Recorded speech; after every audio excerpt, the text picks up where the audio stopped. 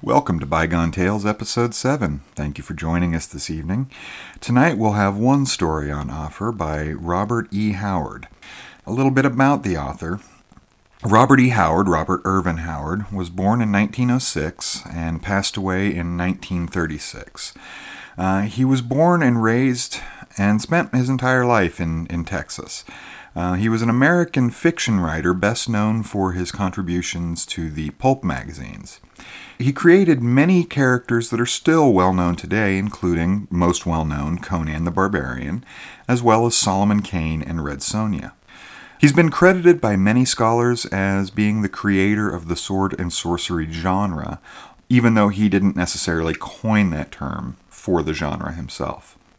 He wrote in many different genres, ranging from desert adventures to sword and sorcery to westerns.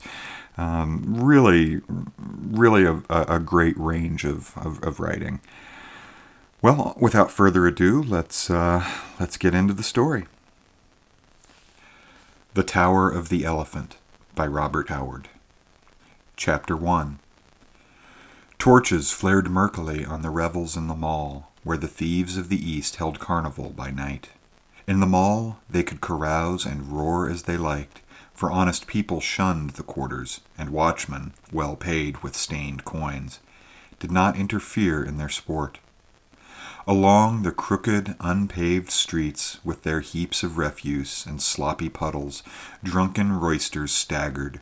Roaring steel glinted in the shadows where wolf preyed on wolf, and from the darkness rose the shrill laughter of women, and the sounds of scufflings and strugglings. Torchlight licked luridly from the broken windows and wide-thrown doors, and out of those doors stale smells of wine and rank, sweaty bodies, clamor of drinking jacks, and fists hammered on rough tables, snatches of obscene songs rushed like a blow in the face. In one of these dens, merriment thundered to the low, smoke-stained roof, where rascals gathered in every stage of rags and tatters, furtive cut-purses, leering kidnappers, quick-fingered thieves, swaggering bravos with their wenches, strident-voiced women clad in tawdry finery. Native rogues were the dominant element, dark-skinned, dark-eyed Zamorians, with daggers in their girdles and guile in their hearts. But there were wolves of half a dozen outland nations there as well. There was a giant Hyborian renegade, taciturn, dangerous, with a broadsword strapped to his great gaunt frame, for men wore steel openly in the mall. There was a Shemitish counterfeiter, with his hook nose and curled blue-black beard.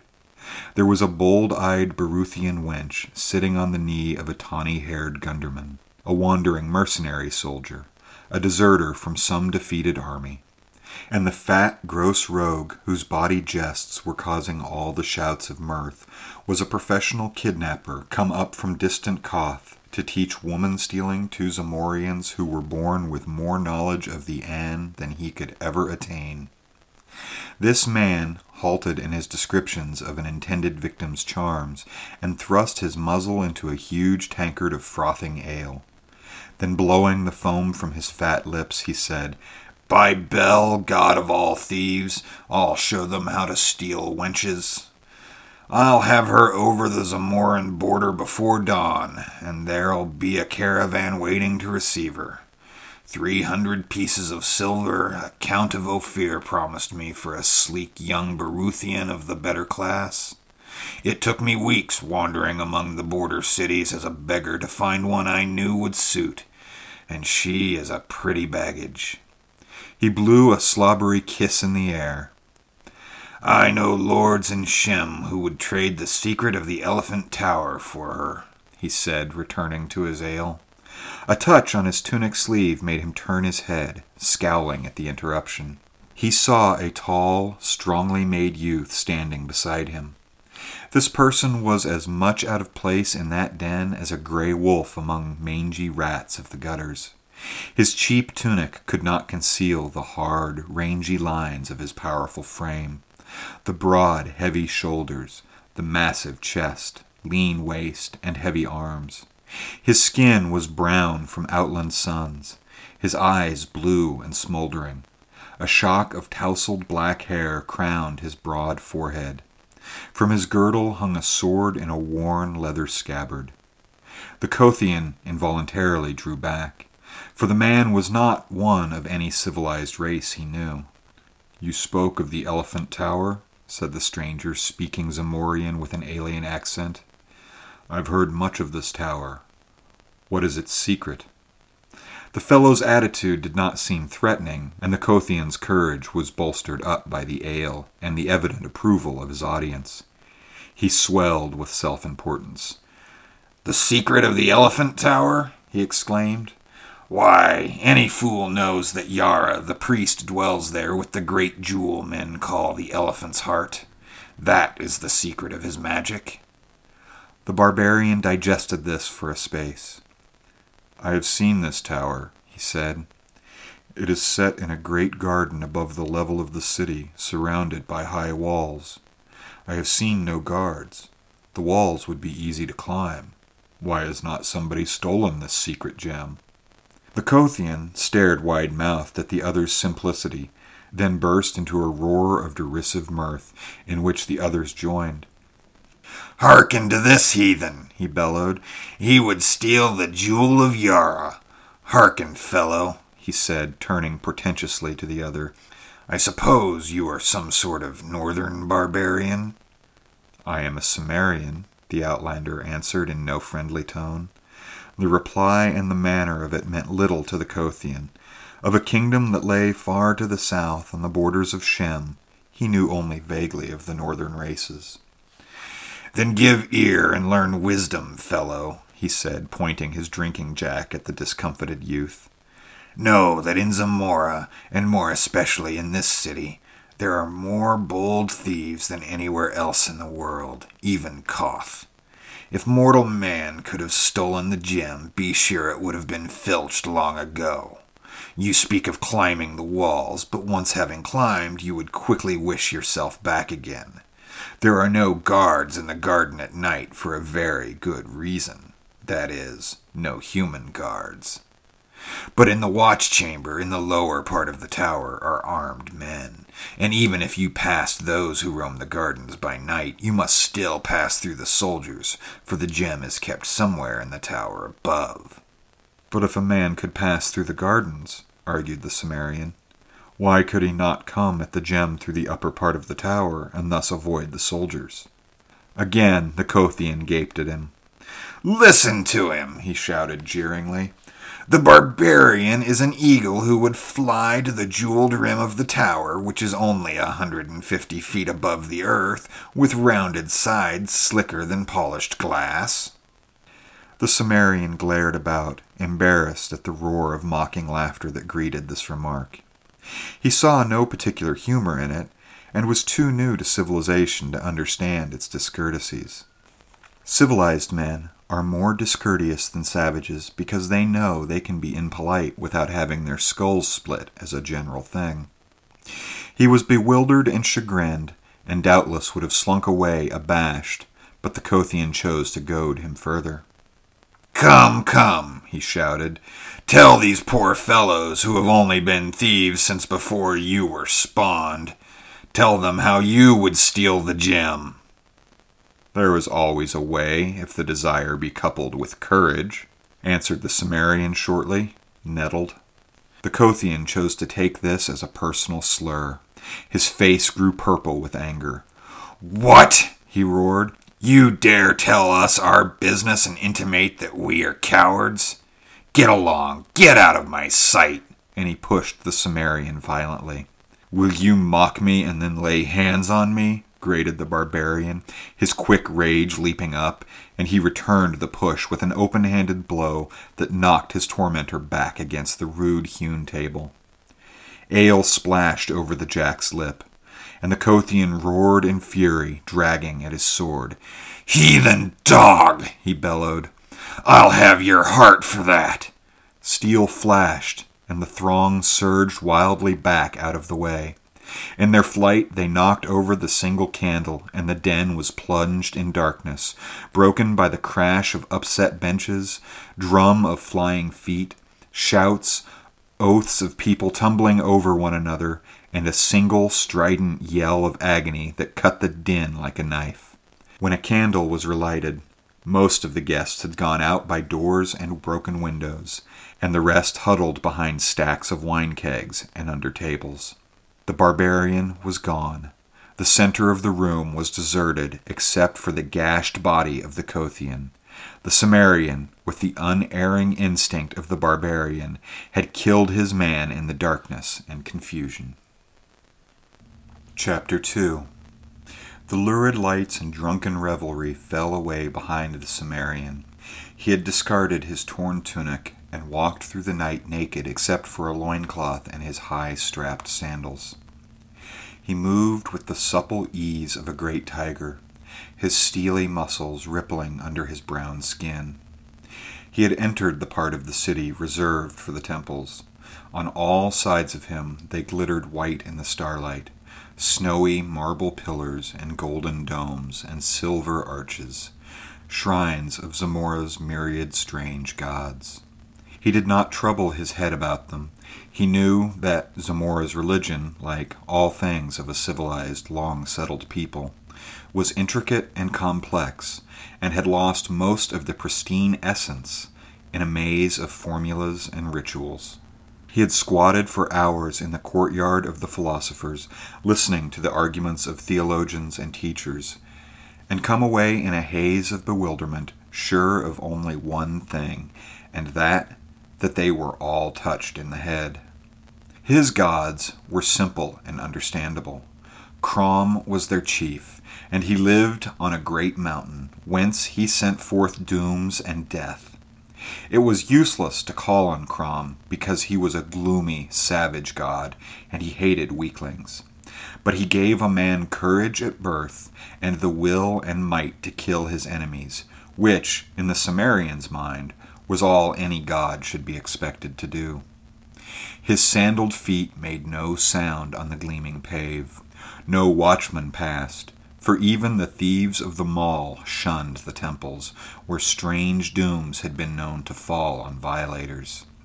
Ahead of him he saw looming against the sky the tower of the elephant. He mused, wondering why it was so named. No one seemed to know. He had never seen an elephant, but he vaguely understood that it was a monstrous animal with a tail in front as well as behind. This a wandering Shemite had told him, swearing that he had seen such beasts by the thousands in the country of the Hyrcanians. But all men knew what liars were the men of Shem. At any rate, there were no elephants in Zamora. The shimmering shaft of the tower rose frostily in the stars. In the sunlight it shone so dazzlingly that few could bear its glare, and men said it was built of silver. It was round, a slim, perfect cylinder, 150 feet in height, and its rim glittered in the starlight with the great jewels which crusted it. The tower stood among the waving exotic trees of a garden raised high above the general level of the city. A high wall enclosed this garden, and outside the wall was a lower level, likewise enclosed by a wall. No lights shone forth. There seemed to be no windows in the tower, at least not above the level of the inner wall. Only the gems high above sparkled frostily in the starlight. Shrubbery grew thick outside the lower or outer wall. The Cimmerian crept close and stood beside the barrier, measuring with his eyes. It was high, but he could leap and catch the coping with his fingers. Then it would be child's play to swing himself up and over, and he did not doubt that he could pass the inner wall in the same manner. But he hesitated at the thought of the strange perils which were said to await within. These people were strange and mysterious to him. They were not of his kind, not even of the same blood as the more westerly Baruthians, Nemedians, Kothians, and Aquilonians, whose civilized mysteries had awed him in times past. The people of Zamora were very ancient, and, from what he had seen of them, very evil. He thought of Yara, the high priest, who worked strange dooms from his jeweled tower, and the Cimmerian's hair prickled as he remembered a tale told by a drunken page of the court, how Yara had laughed in the face of a hostile prince and held up a glowing, evil gem before him, and how rays shot blindingly from that unholy jewel to envelop the prince, who screamed and fell down and shrank to a withered, blackened lump that changed to a black spider which scampered wildly about the chamber until Yara set his heel upon it. Yara came not often from his tower of magic, and always to work evil on some man or some nation. The king of Zamora feared him more than he feared death, and kept himself drunk all the time because that fear was more than he could endure sober. Yara was very old, centuries old, men said, and added that he would live forever because of the magic of his gem, which men called the Heart of the Elephant, for no better reason than they named his hold the Elephant's Tower. The Cimmerian, engrossed in these thoughts, shrank quickly against the wall. Within the garden someone was passing who walked with a measured stride. The listener heard the clink of steel. So after all, a guard did pace those gardens. The Cimmerian waited, expected to hear him pass again on the next round, but silence rested over the mysterious gardens. At last, curiosity overcame him. Leaping lightly, he grasped the wall and swung himself up to the top with one arm. Lying flat on the broad coping, he looked down into the wide space between the walls. No shrubbery grew near him, though he saw some carefully trimmed bushes near the inner wall. The starlight fell on the even sward, and somewhere a fountain tinkled. The Cimmerian cautiously lowered himself down on the inside and drew his sword, staring about him. He was shaken by the nervousness of the wild at standing thus unprotected in the naked starlight, and he moved lightly around the curve of the wall, hugging its shadow, until he was even with the shrubbery he had noticed. Then he ran quickly toward it, crouching low, and almost tripped over a form that lay crumpled near the edges of the bushes. A quick look to right and left showed him no enemy in sight, at least, and he bent close to investigate. His keen eyes, even in the dim starlight, showed him a strongly built man in the silvered armor and crested helmet of the Zamorian royal guard. A shield and a spear lay near him, and it took but an instant's examination to show that he had been strangled. The barbarian glanced about uneasily.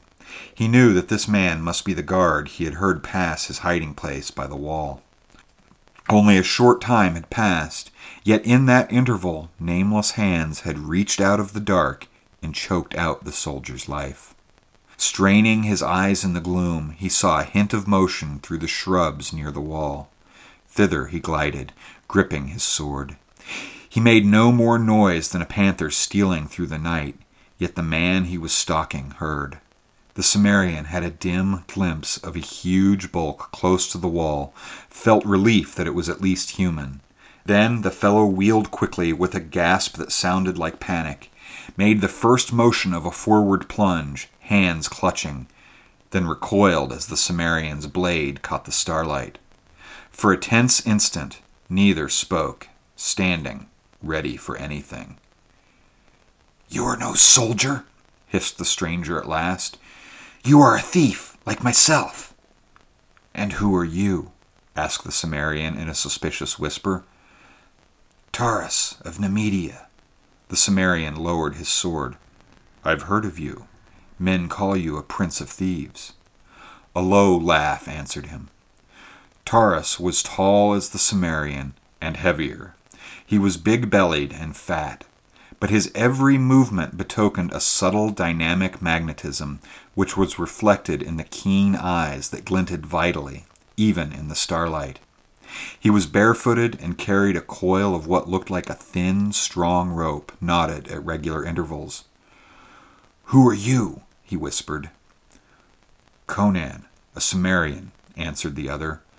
"I came seeking a way to steal Yara's jewel, that men call the elephant's heart." Conan sensed the man's great belly shaking in laughter. but it was not derisive. "By Bel, god of thieves," hissed Taurus. "I had thought only myself had courage to attempt that poaching. These Zamorans call themselves thieves. Bah! Conan, I like your grit.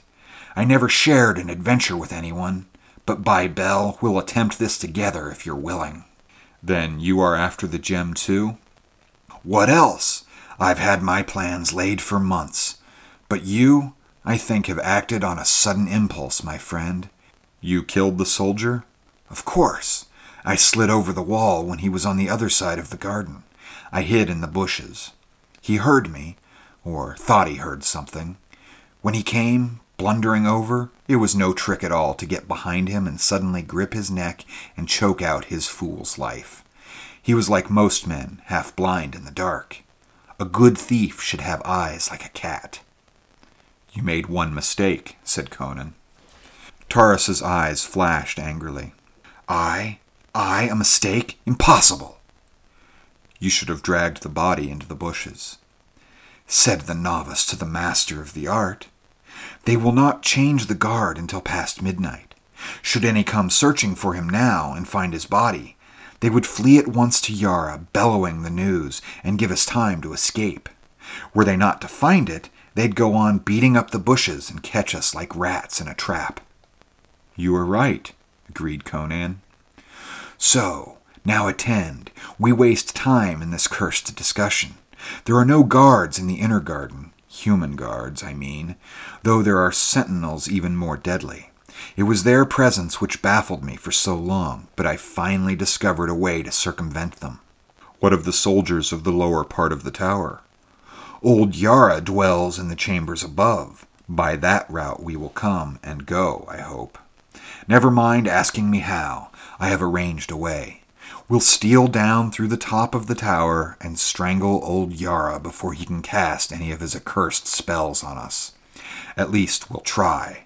It's the chance of being turned into a spider or a toad against the wealth and power of the world. All good thieves must know how to take risks." "I'll go as far as any man," said Conan, slipping off his sandals. "Then follow me." And turning, Taurus leapt up, caught the wall, and drew himself up. The man's suppleness was amazing considering his bulk. He seemed almost to glide up over the edge of the coping. Conan followed him, and lying flat on the broad top, they spoke in many whispers. "I see no light," Conan muttered. The lower part of the tower seemed much like that portion visible from outside the garden, a perfect, gleaming cylinder with no apparent openings. "There are cleverly constructed doors and windows," answered Taurus, "but they are closed.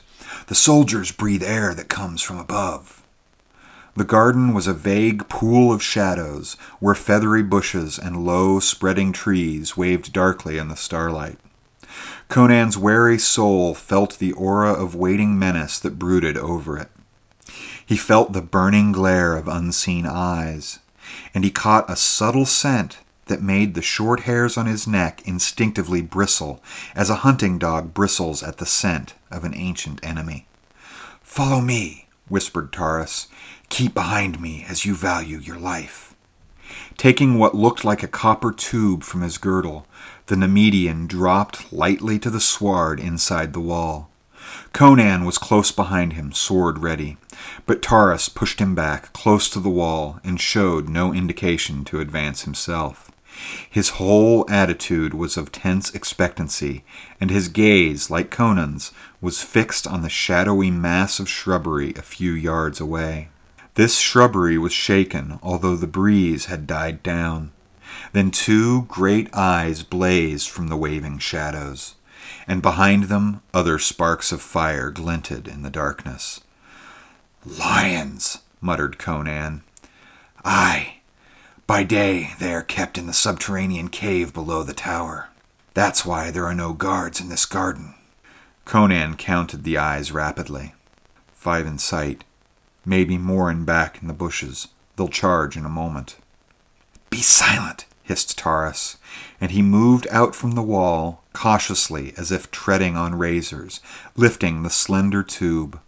Low rumblings rose from the shadows, and the blazing eyes moved forward. Conan could sense the great slavering jaws, the tufted tails lashing tawny sides. The air grew tense. The Cimmerian gripped his sword, expecting the charge and the irresistible hurtling of giant bodies. Then Taurus brought the mouth of the tube to his lips and blew powerfully. A long jet of yellowish powder shot from the other end of the tube and billowed out instantly in a thick, green-yellow cloud that settled over the shrubbery, blotting out the glaring eyes. Taurus ran back hastily to the wall. Conan glared without understanding. The thick cloud hid the shrubbery, and from it no sound came. "What is that mist?"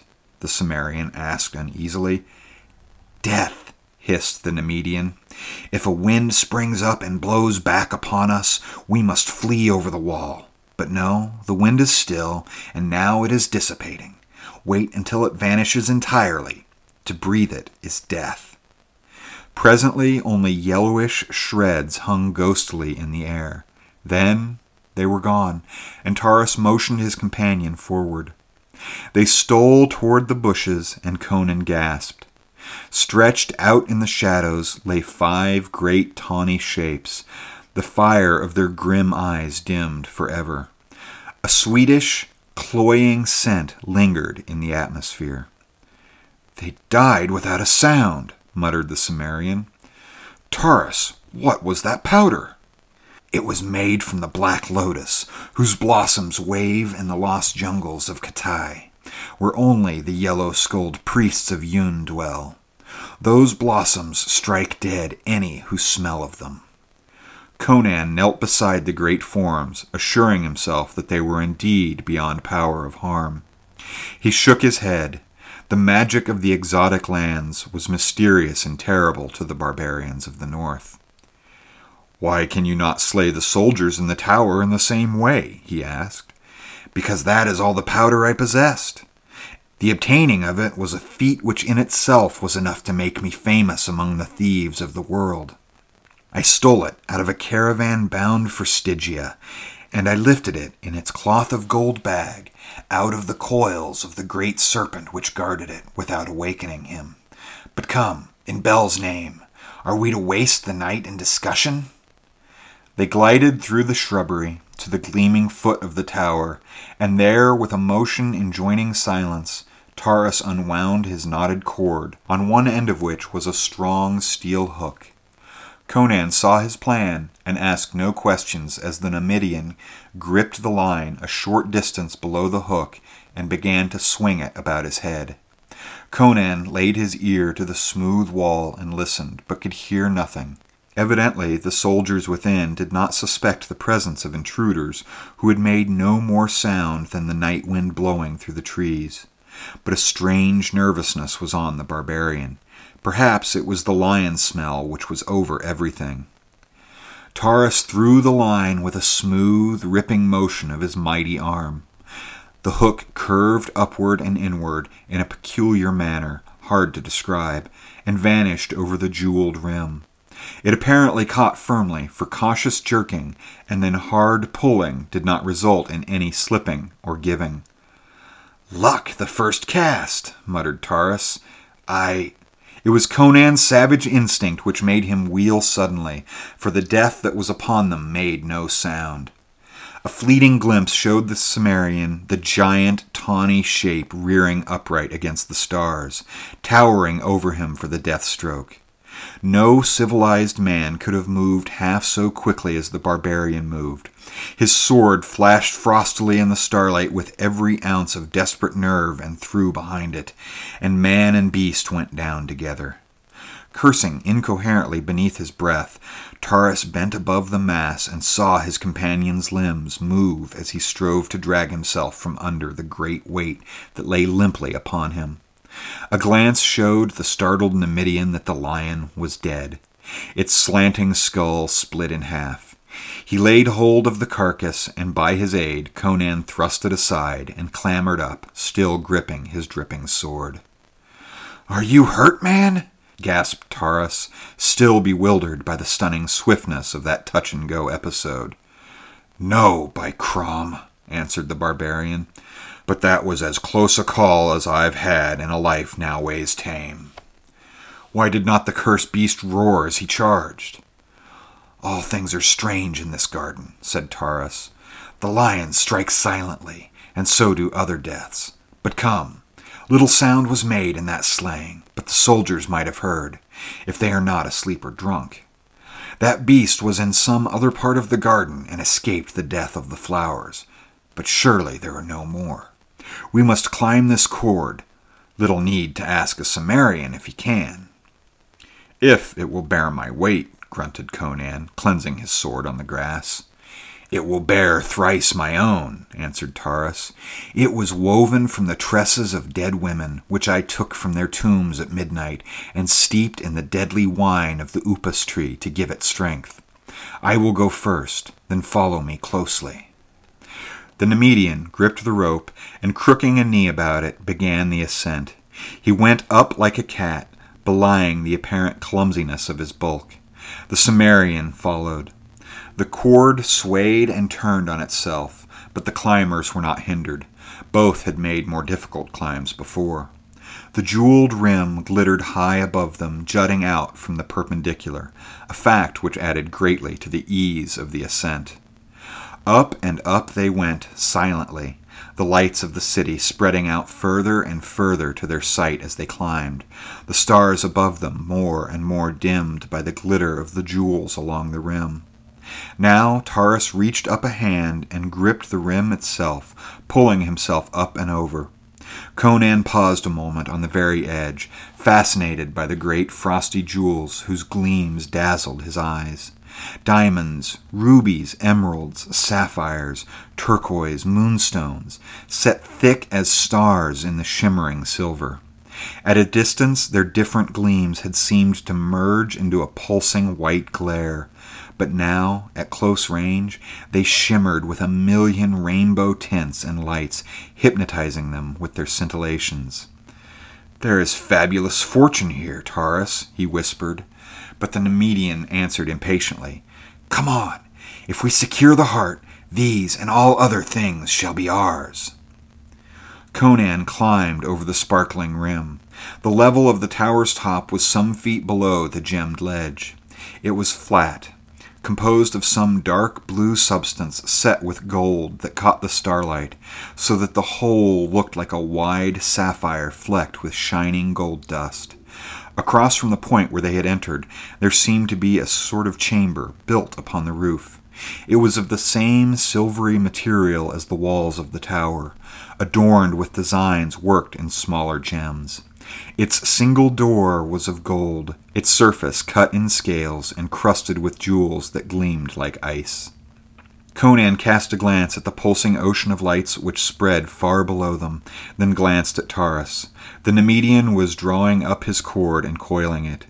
He showed Conan where the hook had caught. A fraction of an inch of the point had sunk under a great blazing jewel on the inner side of the rim. "Luck was with us again," he muttered. "One would think that our combined weight would have torn that stone out. Follow me. The real risks of the venture begin now. We are in the serpent's lair, and we know not where he lies hidden." Like stalking tigers, they crept across the darkly gleaming floor and halted outside the sparkling door. With a deft and cautious hand, Taurus tried it. It gave without resistance, and the companions looked in, tensed for anything. Over the Nemedian's shoulder, Conan had a glimpse of a glittering chamber, the walls, ceiling, and floor of which were crusted with great white jewels, which lightened it brightly, and which seemed its only illumination. It seemed empty of life. "Before we cut off our last retreat," hissed Taurus, "go you to the rim and look over on all sides. If you see any soldiers moving in among the gardens or anything suspicious, return and tell me. I will await you within the chamber." Conan saw scant reason in this, and a faint suspicion of his companion touched his wary soul, but he did as Taurus requested. As he turned away, the Nemedian slipped inside the door and drew it shut behind him. Conan crept about the rim of the tower, returning to his starting point, without having seen any suspicious movement in the vaguely waving sea of leaves below. He turned toward the door. Suddenly, from within the chamber, there sounded a strangled cry. The Cimmerian leaped forward, electrified. The gleaming door swung open, and Taurus stood framed in the cold blaze behind him. He swayed, and his lips parted, but only a dry rattle burst from his throat. Catching at the golden door for support, he lurched out upon the roof, then fell headlong, clutching at his throat. The door swung to behind him. Conan, crouching like a panther at bay, saw nothing in the room behind the stricken Numidian in the brief instant the door was partly open, unless it was not a trick of the light which made it seem as if a shadow darted across the gleaming door. Nothing followed Taurus out of the roof, and Conan bent above the man. The Numidian stared up with dilated, glazing eyes that somehow held a terrible bewilderment. His hands clawed at his throat, his lips slobbered and gurgled. Then suddenly he stiffened, and the astounded Cimmerian knew that he was dead, and he felt that Taurus had died without knowing what manner of death had stricken him. Conan glared bewilderingly at the cryptic golden door. In that empty room, with its glittering jeweled walls, death had come to the Prince of Thieves as swiftly and mysteriously as he had dealt doom to the lions in the garden below. Gingerly, the barbarian ran his hands over the man's half-naked body, seeking a wound, but the only marks of violence were between his shoulders, high up near the base of his bull neck. 3 small wounds, which looked as if 3 nails had been driven deep in the flesh and withdrawn. The edges of these wounds were black, and a faint smell as of putrefaction was evident. Poisoned darts, thought Conan, but in that case the missiles should still be in the wounds. Cautiously he stole toward the golden door, pushed it open, and looked inside. The chamber lay empty, bathed in the cold, pulsing glow of the myriad jewels. In the very center of the ceiling he idly noted a curious design, a black 8-sided pattern, in the center of which 4 gems glittered with a red flame, unlike the white blaze of the other jewels. Across the room there was another door, like the one in which he stood, except that it was not carved in the scale pattern. Was it from that door that death had come, and having struck down its victim, had it retreated by the same way? Closing the door behind him, the Cimmerian advanced into the chamber. His bare feet made no sound on the crystal floor. There were no chairs or tables in the chamber, only 3 or 4 silken couches, embroidered with gold and worked in strange serpentine designs, and several silver-bound mahogany chests. Some were sealed with heavy golden locks, others lay open, their carven lids thrown back, revealing heaps of jewels in a careless riot of splendor to the Cimmerian's astonished eyes. Conan swore beneath his breath. Already he had looked upon more wealth that night than he had ever dreamed existed in all the world, and he grew dizzy thinking of what must be the value of the jewel he sought. He was in the center of the room now, going stooped forward, head thrust out warily, sword advanced, when again death struck at him soundlessly. A flying shadow that swept across the gleaming floor was his only warning, and his instinctive sidelong leap all that saved his life. He had a flashing glimpse of a hairy black horror that swung past him with a clashing of frothing fangs, and something splashed on his bare shoulder that burned like drops of liquid hellfire. Springing back, sword high, he saw the horror strike the floor, wheel and scuttle toward him with appalling speed, a gigantic black spider, such as men see only in nightmare dreams. It was as large as a pig, and its 8 thick, hairy legs drove its ogreish body over the floor at a headlong pace. Its 4 evilly gleaming eyes shone with a horrible intelligence, and its fangs dripped venom that Conan knew, from the burning of his shoulder where only a few drops had splashed as the thing struck and missed, was laden with swift death. This was the killer that had dropped from its perch in the middle of the ceiling on a strand of its web, on the neck of the Nemedian. Fools that they were not to have suspected that the upper chambers would be guarded as well as the lower. These thoughts flashed briefly through Conan's mind as the monster rushed. He leaped high, and it passed beneath him, wheeled and charged back. This time he evaded its rush with a sidewise leap and struck back like a cat. His sword severed one of the hairy legs, and again he barely saved himself as the monstrosity swerved at him, fangs clicking fiendishly. But the creature did not press the pursuit. Turning, it scuttled across the crystal floor and ran up the wall to the ceiling, where it crouched for an instant, glaring down at him with its fiendish red eyes. Then, without warning, it launched itself through space, trailing a strand of slimy, grayish stuff. Conan stepped back to avoid the hurtling body, then ducked frantically just in time to escape being snared by the flying web rope. He saw the monster's intent and sprang toward the door, but it was quicker, and a sticky strand cast across the door made him a prisoner. He dared not try to cut it with his sword. He knew the stuff would cling to the blade, and before he could shake it loose, the fiend would be sinking its fangs into his back. Then began a desperate game. The wits and quickness of the man matched against the fiendish craft and speed of the giant spider. It no longer scuttled across the floor in a direct charge, or swung its body through the air at him. It raced about the ceiling and the walls, seeking to snare him in the long loops of sticky gray web strands, which it flung with a devilish accuracy.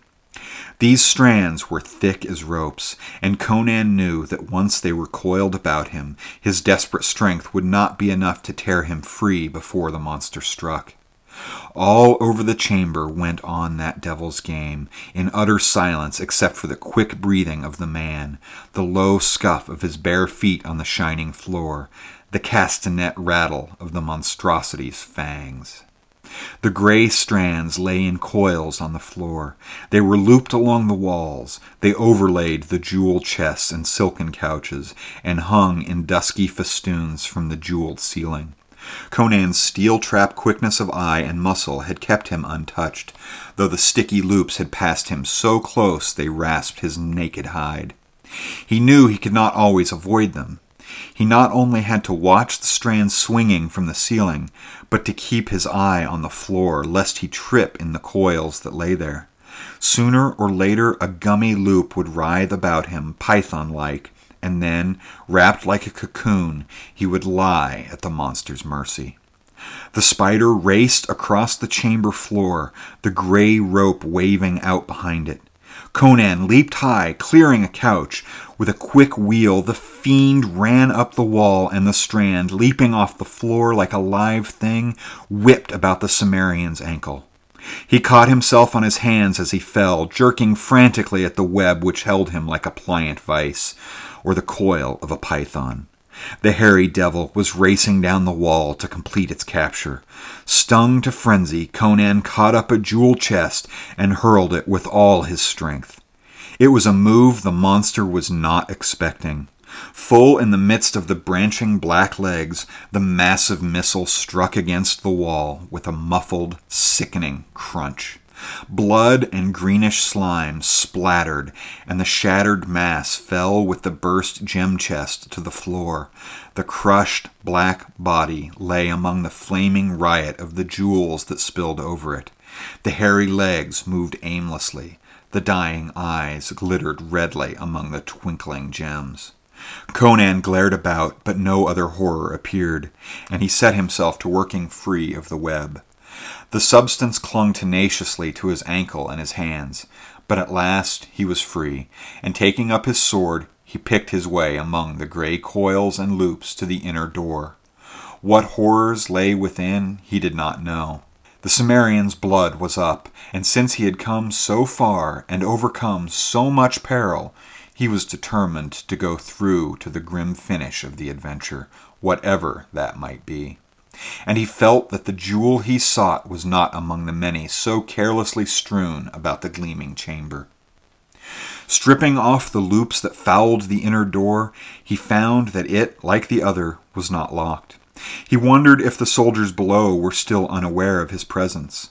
Well, he was high above their heads, and if tales were to be believed, they were used to strange noises in the tower above them, sinister sounds, and screams of agony and horror.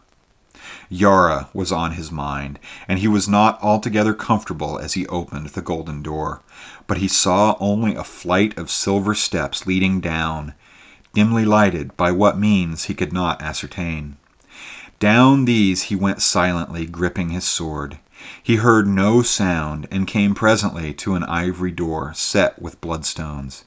He listened, but no sound came from within. Only thin wisps of smoke drifted lazily from beneath the door, bearing a curious exotic odor, unfamiliar to the Cimmerian.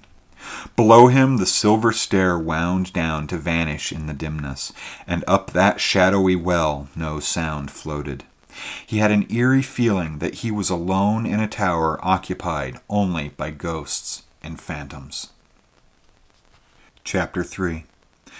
Cautiously he pressed against the ivory door, and it swung silently inward. On the shimmering threshold Conan stared like a wolf in strange surroundings, ready to fight or flee on the instant. He was looking into a large chamber with a domed golden ceiling. The walls were of green jade, the floor of ivory, partly covered by thick rugs. Smoke and exotic scent of incense floated up from a brazier on a golden tripod, and behind it sat an idol on a sort of marble couch. Conan stared aghast. The image had the body of a man, naked and green in color, but the head was one of nightmare and madness. Too large for the human body, it had no attributes of humanity.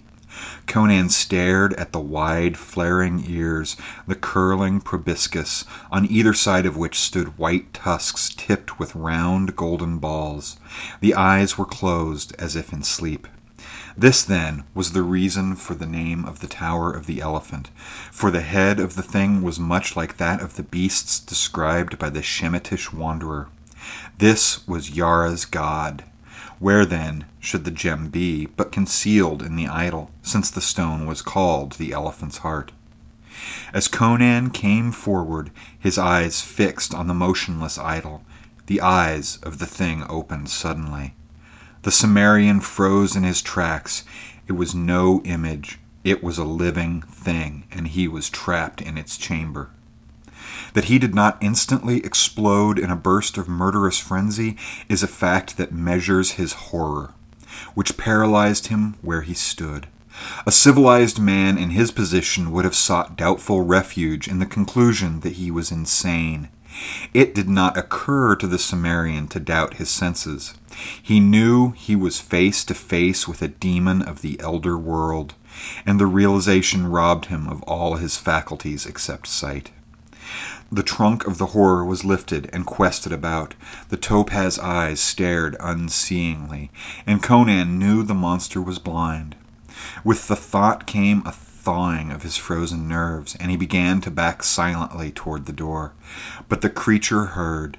The sensitive trunk stretched toward him, and Conan's horror froze him again when the being spoke in a strange, stammering voice that never changed its key or timbre.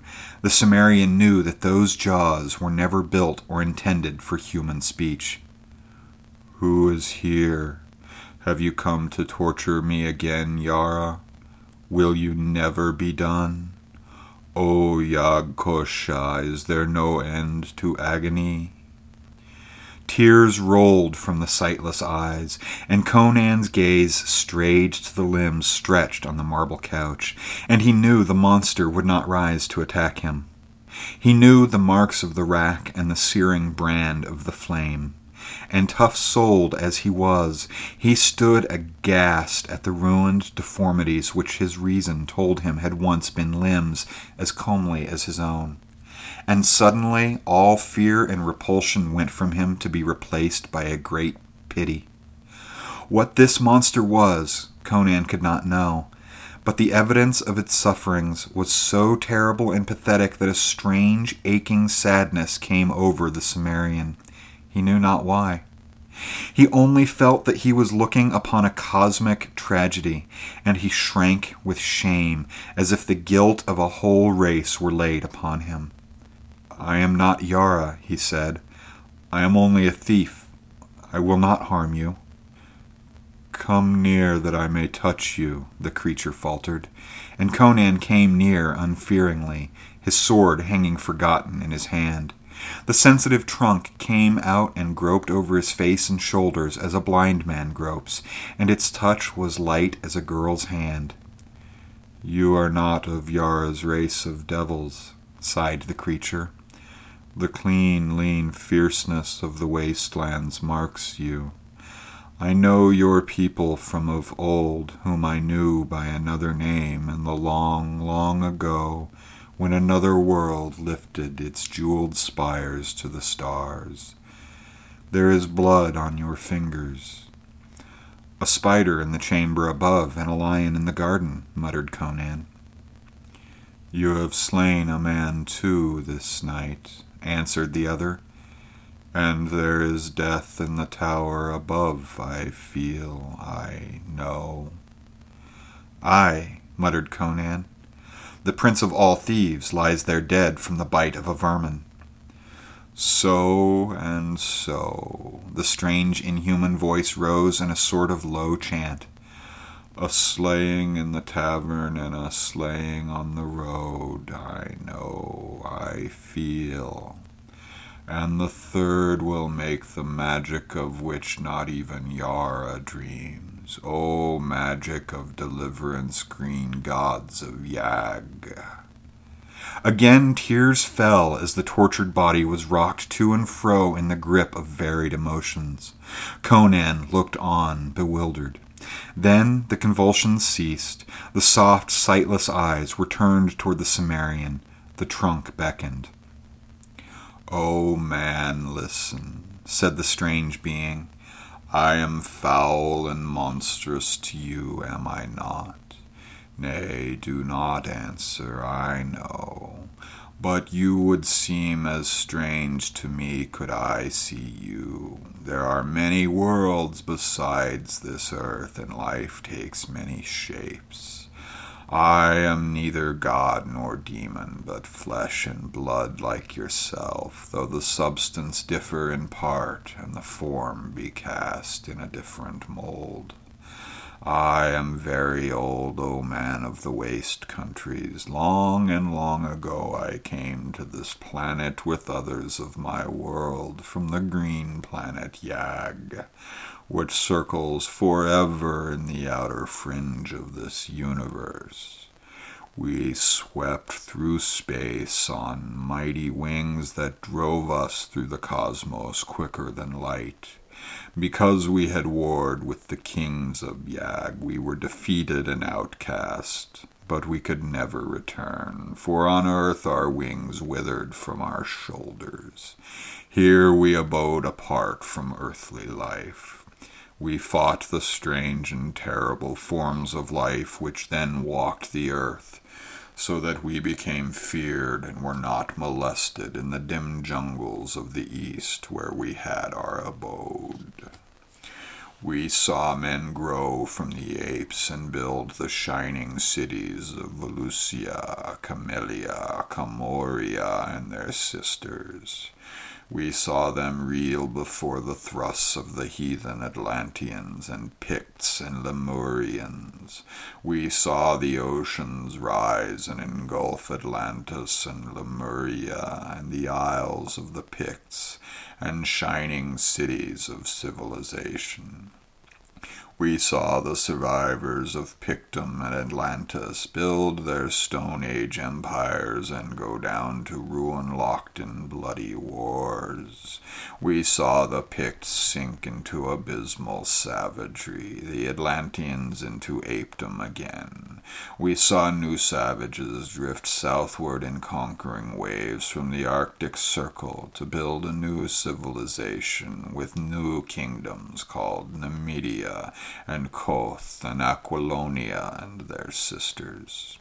We saw your people rise under a new name from the jungles of the apes that had been Atlanteans. We saw the descendants of the Lemurians who had survived the cataclysm rise again through savagery and ride westward as Hyrcanians. And we saw this race of devils, survivors of the ancient civilization that was before Atlantis sank, come once more into culture and power, this accursed kingdom of Zamora.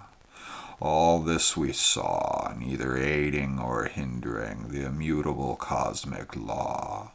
And one by one we died, for we of Yag are not immortal, though our lives are as the lives of planets and constellations.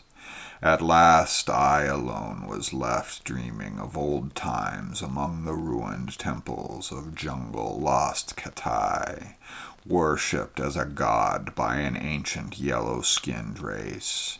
Then came Yara, versed in dark knowledge handed down through the days of barbarism since before Atlantis sank.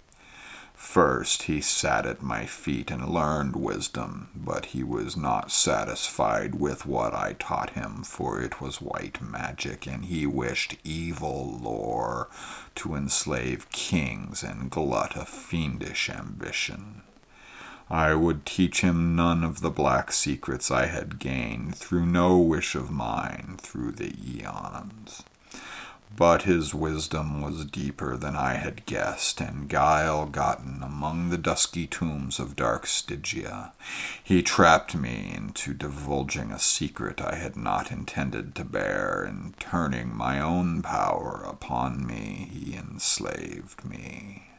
Ah, gods of Yag, my cup has been bitter since that hour. He brought me up from the lost jungles of Katai, where the gray apes danced to the pipes of the yellow priests, and offerings of fruit and wine heaped my broken altars. No more was I a god to kindly jungle folk. I was a slave to a devil in human form. Again, tears stole from the unseeing eyes. He pent me in this tower, which at his command I built for him in a single night.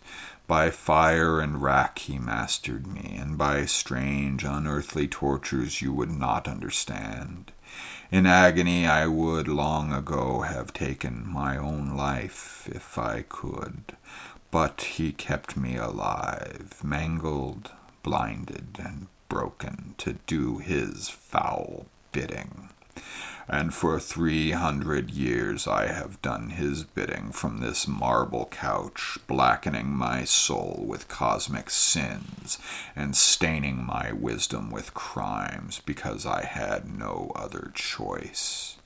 Yet not all my ancient secrets he wrested from me, and my last gift shall be the sorcery of the blood and the jewel. For I feel the end of time draw near. You are the hand of fate. I beg of you, take the gem you will find on yonder altar. Conan turned to the gold and ivory altar indicated and took up a great round jewel, clear as crimson crystal, and he knew that this was the heart of the elephant. Now for the great magic, the mighty magic, such as earth has not seen before and shall not see again through a million of millenniums. By my life blood I conjure it, by blood born on the green breast of Yag, dreaming far poised in the great blue vastness of space. Take your sword, man, and cut out my heart. Then squeeze it so that the blood will flow over the red stone. Then go you down these stairs and enter the ebony chamber where Yara sits wrapped in lotus dreams of evil. Speak his name and he will awaken. Then lay this gem before him and say, Yag Kosha gives you a last gift and a last enchantment. Then get you from the tower quickly. Fear not, your way shall be made clear. The life of man is not the life of Yag, nor is human death the death of Yag.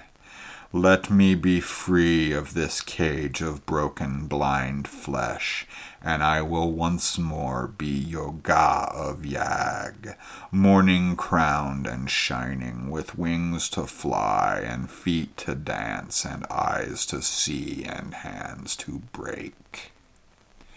Uncertainly Conan approached, and Yag-Kosha, or Yoga, as if sensing his uncertainty, indicated where he should strike. Conan set his teeth and drove the sword deep. Blood streamed over the blade and his hand, and the monster stared convulsively, then lay back quite still. Sure that life had fled, at least life as he understood it, Conan set to work on his grisly task and quickly brought forth something that he felt must be the strange being's heart, though it differed curiously from any he had ever seen. Holding the pulsing organ over the blazing jewel, he pressed it with both hands, and a rain of blood fell on the stone. To his surprise, it did not run off, but soaked into the gem as water is absorbed by a sponge. Holding the jewel gingerly, he went out of the fantastic and came upon the silver steps. He did not look back. He instinctively felt that some transmutation was taking place in the body on the marble couch, and he further felt that it was of a sort not to be witnessed by human eyes. He closed the ivory door behind him, and without hesitation descended the silver steps. It did not occur to him to ignore the instructions given him. He halted at an ebony door, in the center of which was a grinning silver skull, and pushed it open. He looked into a chamber of ebony and jet, and saw on a black silken couch a tall, spare form reclining. Yara, the priest and sorcerer, lay before him, his eyes open and dilated, with the fumes of the yellow lotus, far staring, as if fixed on gulfs and nighted abysses beyond human ken. "Yara," said Conan, like a judge pronouncing doom, "awaken!" The eyes cleared instantly and became cold and cruel as a vulture's. The tall, silken-clad form lifted erect and towered gauntly above the Cimmerian. "Dog!" His hiss was like the voice of a cobra. "What do you here?" Conan laid the jewel on the ebony table. "He who sent this gem bade me say, Yag-Kosha gives you a last gift and a last enchantment." Yara recoiled, his dark face ashy. The jewel was no longer crystal clear. Its murky depths pulsed and throbbed, and curious smoky waves of changing color passed over its smooth surface. As if drawn hypnotically, Yara bent over the table and gripped the gem in his hands, staring into its shadowed depths, as if it were a magnet to draw the shuddering soul from his body. And as Conan looked, he thought that his eyes must be playing him tricks, for when Yara had risen from his couch, the priest had seemed gigantically tall, yet now he saw that Yara's head would scarcely come to his shoulder. He blinked, puzzled, and for the first time that night doubted his own senses. Then, with a shock, he realized that the priest was shrinking in stature, was growing smaller before his very gaze. With a detached feeling, he watched as a man might watch a play, immersed in a feeling of overpowering unreality. The Cimmerian was no longer sure of his own identity. He only knew that he was looking upon the external evidence of the unseen play of vast outer forces beyond his understanding. Now, Yara was no bigger than a child. Now, like an infant, he sprawled on the table, still grasping the jewel. And now, the sorcerer suddenly realized his fate, and he sprang up, releasing the gem. But still, he dwindled, and Conan saw a tiny pygmy figure rushing wildly about the ebony tabletop, waving tiny arms and shrieking in a voice that was like the squeak of an insect. Now he had shrunk until the great jewel towered above him like a hill, and Conan saw him cover his eyes with his hands as if to shield them from the glare, as he staggered about like a madman. Conan sensed that some unseen magnetic force was pulling Yara to the gem. Thrice he raced wildly about it in a narrowing circle. Thrice he strove to turn and run out across the table. Then, with a scream that echoed faintly in the ears of the watcher, the priest threw up his arms and ran straight toward the blazing globe. Bending close, Conan saw Yara clamber up the smooth, curving surface, impossibly, like a man climbing a glass mountain. Now the priest stood on the top, still with tossing arms, invoking what grisly names only the gods know. And suddenly he sank into the very heart of the jewel, as a man sinks into a sea, and Conan saw the smoky waves close over his head. Now he saw him in the crimson heart of the jewel, once more crystal clear, as a man sees a scene far away, tiny with great distance.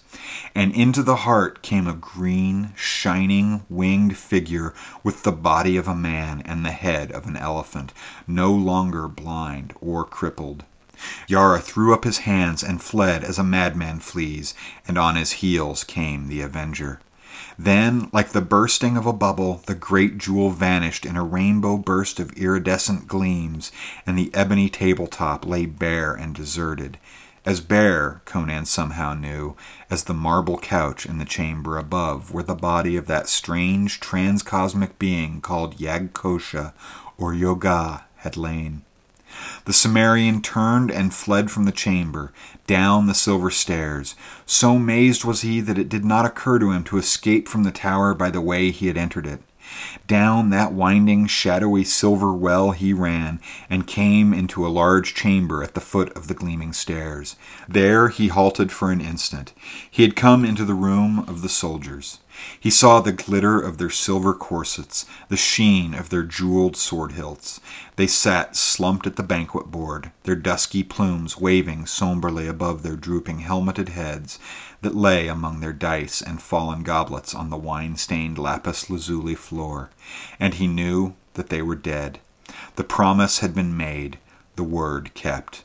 Whether sorcery or magic, or the falling shadow of great green wings had stilled the revelry, Conan could not know, but his way had been made clear, and a silver door stood open, framed in the whiteness of dawn.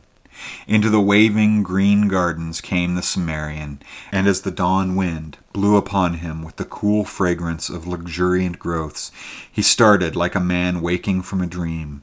He turned back, uncertainly, to stare at the cryptic tower he had just left.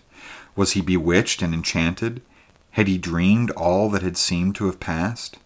As he looked, he saw the gleaming tower sway against the crimson dawn, its jewel-crusted rim sparkling in the growing light, and crash into shining shards.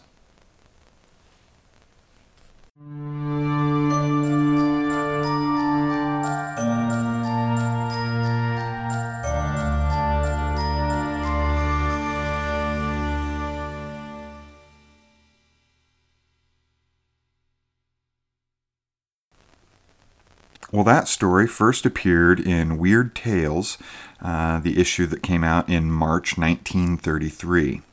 It's been reprinted many times, including 3 comic adaptations, 2 by Marvel and 1 by Dark Horse. It's considered by many to be one of the best of the Conan stories, and in fact, the first Conan the Barbarian movie, the fairly well-known one with Arnold Schwarzenegger, even references this story in some of the sequences seen within that movie, and in particular the scaling of the tower and the theft of the gem from the midst of the serpent. Apparently, the newer Conan movie even referenced this story. Thank you for spending your evening with us tonight. I hope you enjoyed the story. As usual, I just want to mention that you can find us on iTunes, Google Play Music, Stitcher, or wherever it is you find your podcasts. If you have any questions or comments, please feel free to visit us at Facebook. Our Facebook page is Bygone Tales Podcast, or send us an email at bygonetales@gmail.com. You can also visit the website at mccartneylane.com. Just click on the link for the podcasts. We have a comment section for each one of our episodes, so feel free to stop by and leave a comment or a question, and I will do my best to respond in a timely manner. As I mentioned earlier, you can contact us via email at bygonetales@gmail.com. And I want to put out another call for anybody who might be interested in narrating a story or poem on Bygone Tales. Please send me an email and I'll get back to you as soon as possible, and we'll figure out a way to get your voice up here. Well, I enjoyed spending the evening with you, and I'd like to hear back from you guys. Let me know what your favorite story that I've featured on the podcast so far. That'll help give me an idea of what direction to focus in the future. I'll have a question up at the Facebook page. Feel free to drop by and leave a response. Like I said, that'll help me plan future episodes for the podcast. And any input is greatly appreciated. If you're enjoying the podcast, please stop by iTunes. Leave us a rating and a review. Every rating and review helps get us a little more notoriety, gets the name out there a little bit. The more followers we get, the more likely we are to stay around a while. All right, well, once again, thank you for spending the evening with us, and until next time.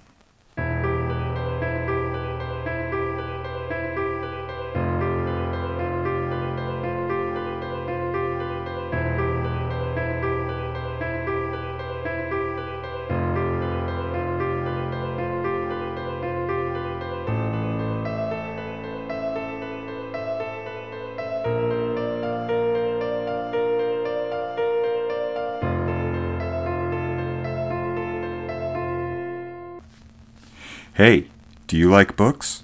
Do you know someone who likes books? I'm going to guess if you're listening to this podcast, the answer to one or both of those questions is yes. Well, as the holiday season approaches, sometimes it can be hard to find those unique gifts. Well, I have a solution for you. I want to present to you Shelf Life Books and Games. They can be found at Shelf Life Rare. It's an eBay store.